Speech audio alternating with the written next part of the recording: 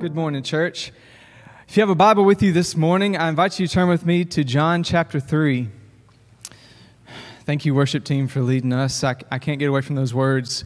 The dying thief rejoiced to see that fountain in his day, and there may I, though vile as he, wash all my sins away in Christ alone. I can count probably on one hand the opportunity that I've had to just be a part of worship in the last, decade, maybe a little less than that. Such a joy to be able just to be led in worship. Thank you, guys. For those of you who might not know who I am, my name is Evan Wilson. I'm the worship pastor here. Good to meet you. I am not the lead pastor, and I am, you may say, an amateur speaker, amateur preacher, as you can see with the mic little debacle there. So I'll warn you, I don't have any sermon notes for you this morning, no little fancy fill in the blanks. I don't even have 3 points. So if you decide to get up and walk out, please don't, but I understand. But I do want to share with you a little bit of my background, my story, and how God has led me and taught me along the way. Several of you may know I grew up in a small town called Winona, Mississippi. If you don't know where that is, you've probably passed through it at some point, maybe even stopped to get some gas or a McDonald's burger. It's right in the smack dab middle, or at least I think, in Mississippi. As a child, growing up, I kind of saw it as like the bejeweled, bedazzled belt buckle of the Bible Belt, right in the middle of Mississippi. I was blessed. My parents, from birth, pointed me to Jesus. I was always introduced to Jesus, never knew a time apart from Jesus. I attended preschool at the Methodist church there, or at least one of them, Moore Memorial Methodist Church. That's where I went to preschool. Grew up attending First Baptist Church, Winona. Every Sunday morning, Sunday night, Wednesday night, Evan Wilson was going to be there, probably running around like my little ones do. But I was there. I wore itchy pastel clothing on Easter. I was in the children's choir every Christmas. You better believe it. I was a part of the Royal Ambassadors. Anybody remember Royal Ambassadors, RAs? I think that's still around, but I was there, Bible drill. I wasn't always the most willing or eager participant in Bible drill, but I was there. My parents were Sunday school teachers. They taught me a lot about Christianity, a lot about Jesus. They taught me to pray every night. They taught me to pray before every single meal. And so everything I did, everywhere I turned, my entire life was just drenched and surrounded by Jesus and the Bible and Christianity. I didn't know anything different. And so it should come as no surprise to you that I made the decision to follow Jesus at a very young age. I was baptized there at First Baptist Winona on my 7th birthday. That's when I was baptized. And I knew at that time that who I was, how I acted, and who God wanted me to be were not the same person, and that I needed forgiveness for that. And so on my 7th birthday, I trusted that Jesus could provide that forgiveness. And from there, my walk with Christ has been precisely that. It was like a walk that I started, or a long journey that I started with a stranger, and along the way, we talked, got to know each other a little bit better. I listened a little more along the way, still learning that process, by the way. But the more I learn about Jesus, the more I love Jesus. I'm sure I wouldn't be wrong to assume that may sound like a lot of your stories here this morning. In fact, I have heard and read several stories that are almost identical to mine, stories of people who all their life, again, surrounded by Christianity, surrounded by church life, and then there was a moment when they met Jesus and everything changed, right? Meeting Jesus makes a difference. In fact, I want us to read about a man who had this exact experience and see what we might take away from this encounter with Jesus. So look with me, John chapter 3, beginning in verse 1. Now there was a man of the Pharisees named Nicodemus, a ruler of the Jews. Now right off the bat, I want us to remember what it means to be a Pharisee. Pharisees were not, as we say, church leaders. Nicodemus was different. He was a ruler of the Jews, which most agree that meant he was a part of the Sanhedrin. If you think about the Supreme Court and the Senate, kind of combine those together, you'll get something close to the Sanhedrin. However, just being a Pharisee didn't mean you had any kind of official office in the church or any inherent religious authority. You remember Paul, or Saul of Tarsus, he was a Pharisee, but he still had to request permission from the chief priests to carry out all of his actions against the early church. And so, Pharisees were, you might say, normal, everyday Jews who wanted to do everything they could to ensure Israel's holy and set-apart status. They pledged to abide by every command in their scripture, which at the time was the Old Testament. They found 613 commands. 613 commands. That's 248 do's and 365 don'ts. And as if 613 wasn't enough, they developed their own additional laws so that they could safeguard themselves from ever committing any crime against God's law, or so they thought. Many refer to this as the hedge around the law, a safeguard, so that they would not commit anything against God. For instance, in order to honor the Sabbath, keep it holy, in order to rest on the seventh day, they painstakingly defined what it meant to work.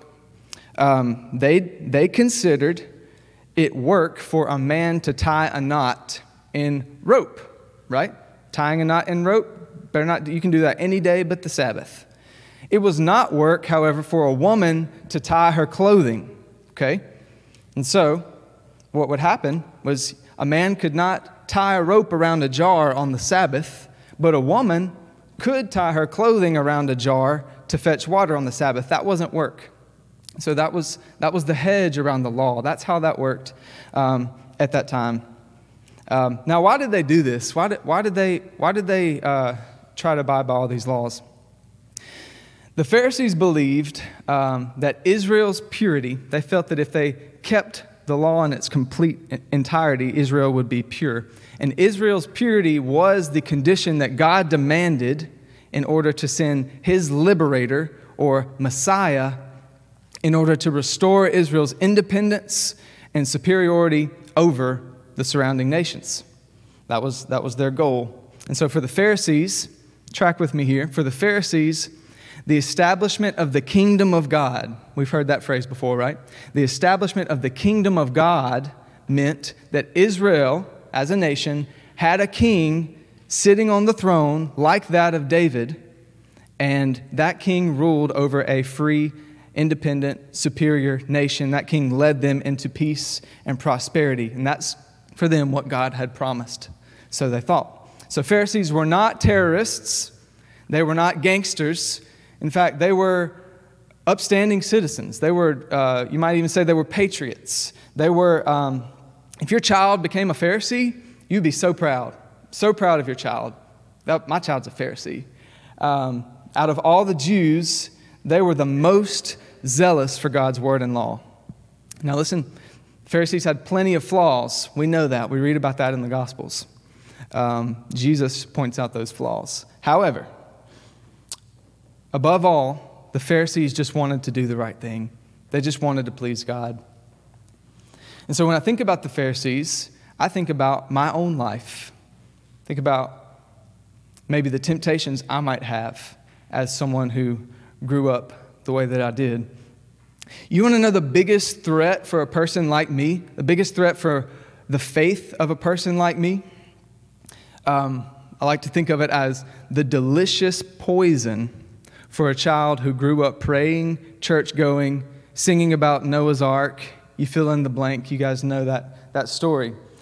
It is not atheism, because I cannot imagine or I cannot fathom there being a universe that we have without a creator God. I can't fathom it. I just don't know how. I can hear the arguments all day, and they just don't convince me. It's not agnosticism, because I read about and heard about how God treats lukewarm Christians. vomits them out of his mouth. And I'm not going to be that. I'm hot or cold. It's not agnosticism. It's not even other religions or false doctrines, because remember, I was steeped in the Christian tradition growing up. I kind of had a sense for what was biblical and what was not. So for me, the biggest threat to my faith wasn't the temptation to leave my faith. For me, the biggest threat for my faith was cultural Christianity. Cultural Christianity. What is cultural Christianity? I think maybe many of us in the room might have an idea of what cultural Christianity is. Let me give you a few definitions. Cultural Christianity is wanting to be a part of Christianity more than wanting to be a part of Christ. That's one. Cultural Christianity is also allowing your life to be shaped and formed by the words and actions of Christians more than letting your life being shaped by the words of Christ. I think of cultural Christianity as the lazy river of the Bible Belt. The lazy river of the Bible Belt. It's just, if you just sit back, relax, fit in, that's where the tide takes you. Cultural Christianity. Now, when people hear the term cultural Christian, I think there may be a lot of different ideas about what that is, or who that person is. Here's often what people think when they hear cultural Christian. Someone who thinks God's main concern is the United States of America, and can't separate their Christianity or Christian beliefs from politics and patriotism. That may be one definition. Another definition of a cultural Christian is someone who is a part of Sunday morning worship, like we are now, leaves Sunday morning worship and all but cusses out their waiter or waitress at Sunday lunch. That might be another definition of a cultural Christian. Or this might be one, someone who deeply knows the lines that they are not to cross. We will not cross these lines, but it's okay to skirt up right against those lines as long as we don't cross them, right? Listen, church, this is Pharisaical behavior, should be called out for what it is and avoided at all costs. But that's not, for me, the cultural Christianity that crept into my life. That wasn't it. I didn't have the temptation to go there. For me, it was something totally different. So, probably know, I'm a musician. Growing up, and maybe a little bit now, I guess, I had a little bit of that emo punk rock kind of spirit in me, and I wanted to rebel and be different, but I also wanted to be a Christian too. So there was a little bit of a struggle there. And I also began to notice the cultural Christians around me, and I didn't want to be that. I wanted something, I desired something that was real and powerful. That's what I wanted from Christianity, from Christ. And so this led me to fall in love with contemporary Christian music, something that I call worship culture.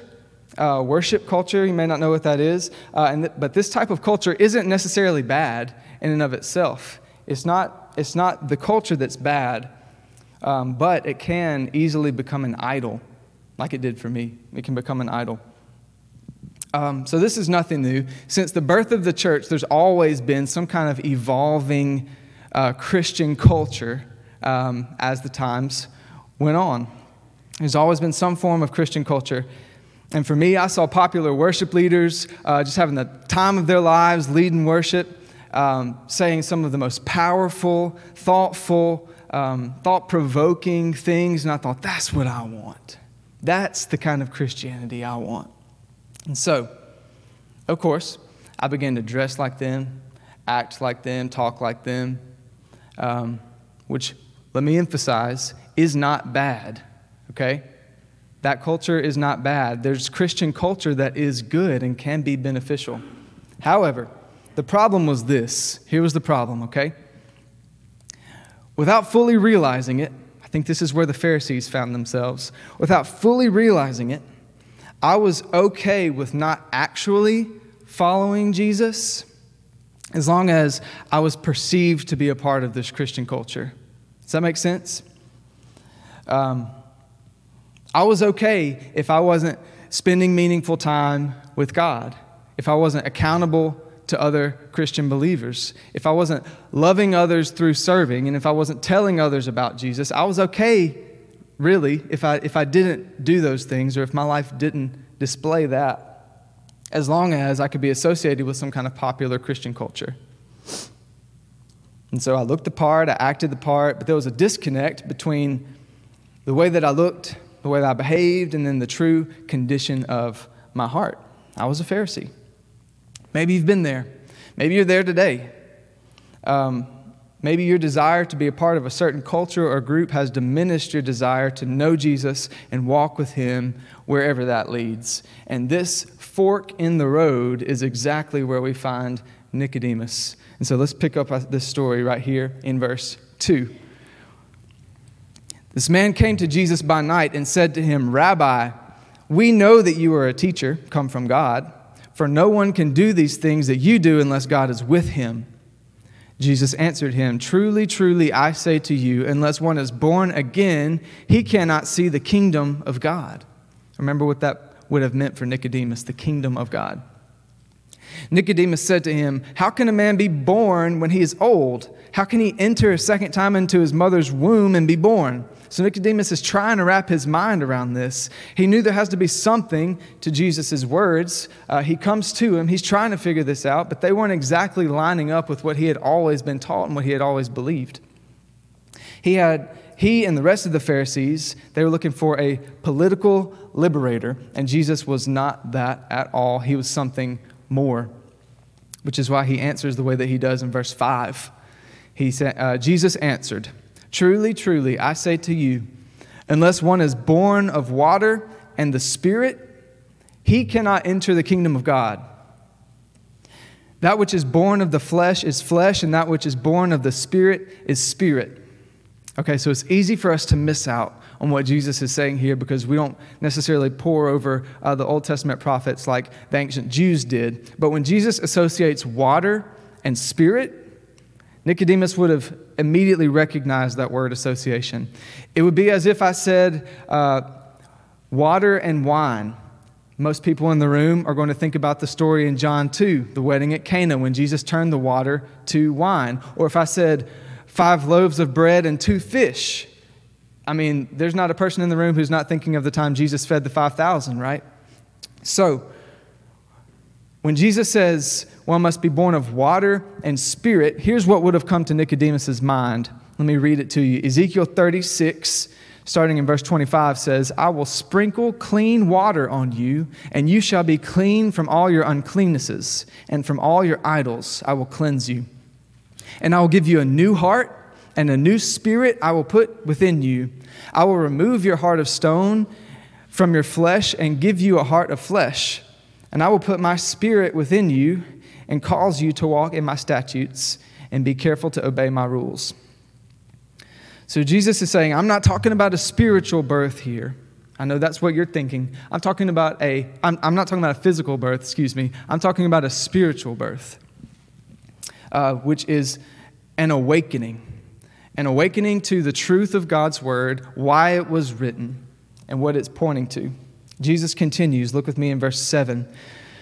"Do not marvel that I said to you, you must be born again. The wind blows where it wishes, and you hear its sound, but you do not know where it comes from or where it goes. So it is with everyone who is born of the Spirit." What's Jesus talking about here? I live in the Joyner neighborhood in Tupelo. Many of you probably know where that is. If you don't, that's okay. And I haven't been there. I've only been there 3 years. But many of you in this room will remember the tornado that came through the Joyner neighborhood in 2014. So our neighborhood is a popular running route, and I like to run too, so I'll run through my neighborhood a good bit. When I walk out of my front door and I'm going to go on a run, I'm surrounded by tall trees, old trees. You just about can't see the sky for all the trees on my end of the neighborhood, but it doesn't take long. I start running down the road, and there's a certain point where there is a stark boundary, and behind me is the jungle, and in front of me is the desert. There is not a tree in sight. Not a tree in sight. And so the contrast between my end of the neighborhood And the other end of the neighborhood is what we can call unmistakable evidence that a tornado passed through that way. Jesus says to be born of the Spirit is like the wind. You don't know where it came from. You don't know where it's going, but there is a sound. There is unmistakable evidence that it's there. So what is this unmistakable evidence? I think it can be several things. I think you could come up with a really long list. However, I think a born-again believer will display at least these 5 qualities. So here are 5 things, 5 unmistakable evidences. Number 1 is a life of repentance. John Calvin wrote that repentance is not merely the start of the Christian life, it is the Christian life. So when the Holy Spirit shows us the repulsiveness of our sin, shows us the kindness that God shows in redeeming us, we don't want any part of that sin anymore. That's repentance. That doesn't mean we're never tempted, but it does mean that we are never again okay with living in sin. Life of repentance. Number 2 is an eternal mindset. Eternal mindset. T.D. Alexander wrote, faith in the resurrected Son of God gives us the confidence to trust that this life is but a prelude to something more wonderful. So the stresses and worries of this life, they lose their effectiveness when we have an eternal mindset. I love what Dean Insera says, if I'm saying his name right. He says, Christians don't believe the lie that there is more to be gained by disobeying God than there is to be gained by obeying God. So without Christ, we're trying to squeeze everything we can out of this life, this brief temporary state. We're just trying to get everything we can out of it. We're not going to let it go. But with Christ, knowing Christ, having that eternal mindset, we know that all of the joy and purpose that we experience in this life is just a glimpse, just like a prelude to the life that's to come. And all of the sorrow and pain that we experience, not worth worrying about because we've got an eternal home ahead of us. Eternal mindset. Number 3 is a desire to know and apply God's word. To know and apply God's word. Listen, if we have the very written word of the God of the universe at our disposal, how can we be casual about it? How can we be casual about God's word? God is the most interesting and exciting thing in existence. He has revealed himself to us, revealed his desire for us in his word. The cultural Christian takes that for granted. Of course, it's the Bible. We have God's word. The born-again believer says, I want to know what God said. I want to live by what God said. The born-again believer reads God's word, reveres God's word, and returns to God's word. Desire to know and apply God's word. Number 4 is generosity. Generosity. Jesus said, where your treasure is, there your heart will be also. So I know that my heart is far from Christ whenever I'm not living generously. And that's generosity with my money, but it's also generosity with my time, my energy, my attention, my care and concern, anything that I might hoard to myself because that is what pleases me most. That's not when I'm closest to Christ. When I'm closest to Christ is when I'm living for the good of those around me. Generosity. And then number 5 is a heart for the lost. So one who is in Christ, a born-again believer, one who is born of the Spirit, knows personally, has experienced the grace of God. And when we look out and we see those wrapped up in all kinds of evil and sin and falsehood, it should evoke in us compassion. I'm reminded of the famous words of Penn Jillette. I'm pretty sure most of us in this room have heard this quote before, but Penn Jillette said this: if you believe there is a heaven and a hell and you think it's not worth telling someone about, how much do you have to hate him to not proselytize? To believe that everlasting life is possible and not tell people? This man, he's talking about a man who shared his faith with him. This man cared enough about me to proselytize. So those are 5 things. There may be more that can be unmistakable evidence of a Spirit-filled life, but I firmly believe that these 5 things are countercultural, unmistakable evidence of a born-again believer. These are 5 things that you won't find in the lazy river. You won't find them in the lazy river. So this unmistakable evidence of the person born of the Spirit is amazing, not only because it provides for us joy and peace and purpose, but also because it is contagious. Contagious. This is exactly what Jesus says next. Look with me in verse 9. Nicodemus said to him, "How can these things be?" Jesus answered him, "Are you the teacher of Israel, and yet you do not understand these things?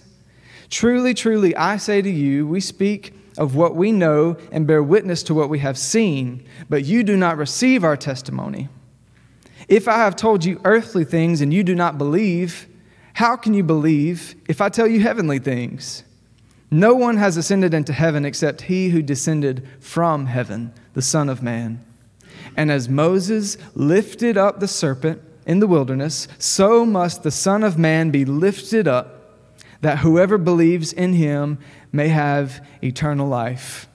And we could all join in and quote this verse. "For God so loved the world that he gave his only Son, that whoever believes in him should not perish, but have eternal life."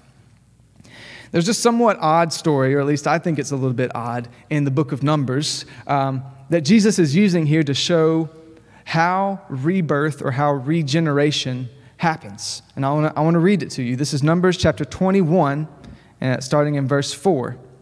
It says, "From Mount Hor they sent out by the way of the Red Sea to go around the land of Edom.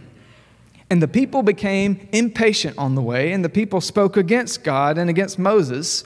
And they said, 'Why have you brought us up out of Egypt to die in the wilderness? For there is no food and no water, and we loathe this worthless food.' Then the Lord sent fiery serpents among the people, and they bit the people, so that many of the people of Israel died. And the people came to Moses and said, 'We have sinned, for we have spoken against the Lord and against you. Pray to the Lord that he may take away the serpents from us.' So Moses prayed for the people, and the Lord said to Moses, 'Make a fiery serpent and set it on a pole, and everyone who is bitten, when he sees it, shall live.' So Moses made a bronze serpent and set it on a pole, and if a serpent bit anyone, he would look at the bronze serpent and live." So here Israel has come out of Egypt. They've seen and heard about the 10 plagues that happened in Egypt.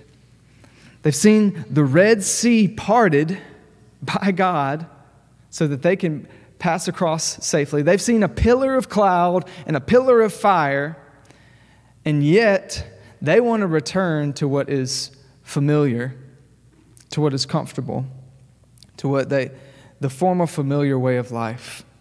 And as a result, God disciplines his people by sending these serpents who bite everyone. And then he gives the instructions to fashion a bronze snake, which Moses does. And this snake, it represented their sin. It represented their rebellion, their grumbling, but it also represented their fate, what would happen to them apart from God saving them. And then God gave them the promise that whoever looked at it in faith, trusting God's words, would live.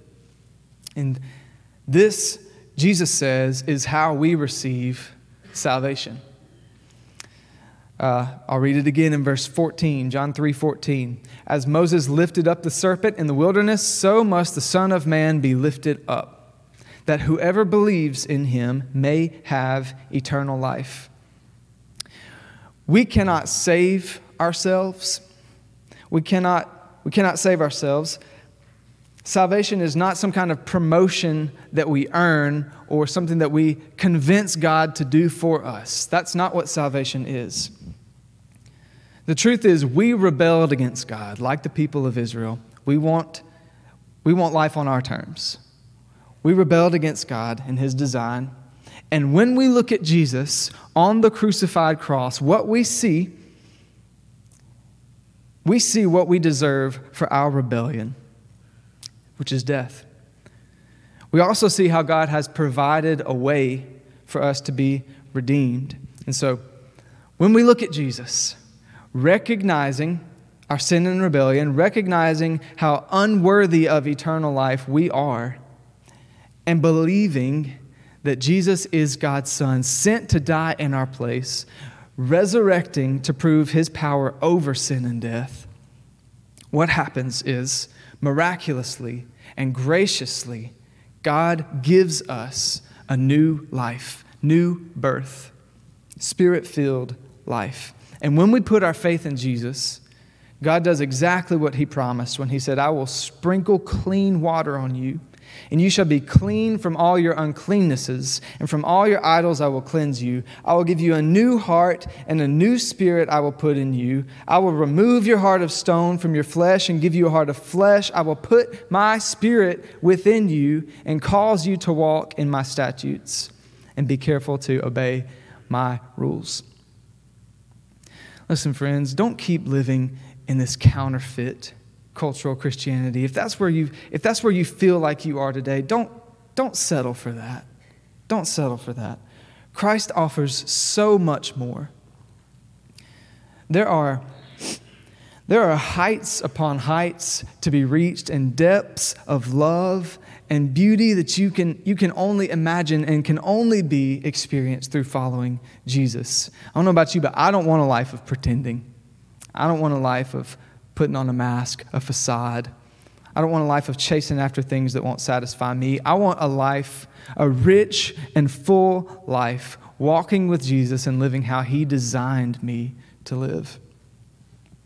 So I ask you today, does your life display unmistakable evidence of your faith? Maybe you've known Jesus for a really long time, but you find yourself just kind of sitting back and relaxing in the lazy river. Maybe all you've ever known is the lazy river, and you're realizing for the first time that you've been settling for a counterfeit Christianity that just won't cut it. You want the real thing. Listen, friend, you can have it. It's freely offered to you. It's a gift. God will give you a new heart and a new spirit, and he can cause you to be truly born again. So I encourage you, look to Jesus this morning. He's raised up. Look to him. In just a moment, I'm going to be standing in the lobby along with our other pastors. And if you want to talk about what it means to put your faith in Jesus for the first time, we're eager to talk to you. Also, this altar is open for you. If you just want to come and pray, you can do the same thing in your pew. But you respond today however you feel led. Let's pray together. God, we love you so much.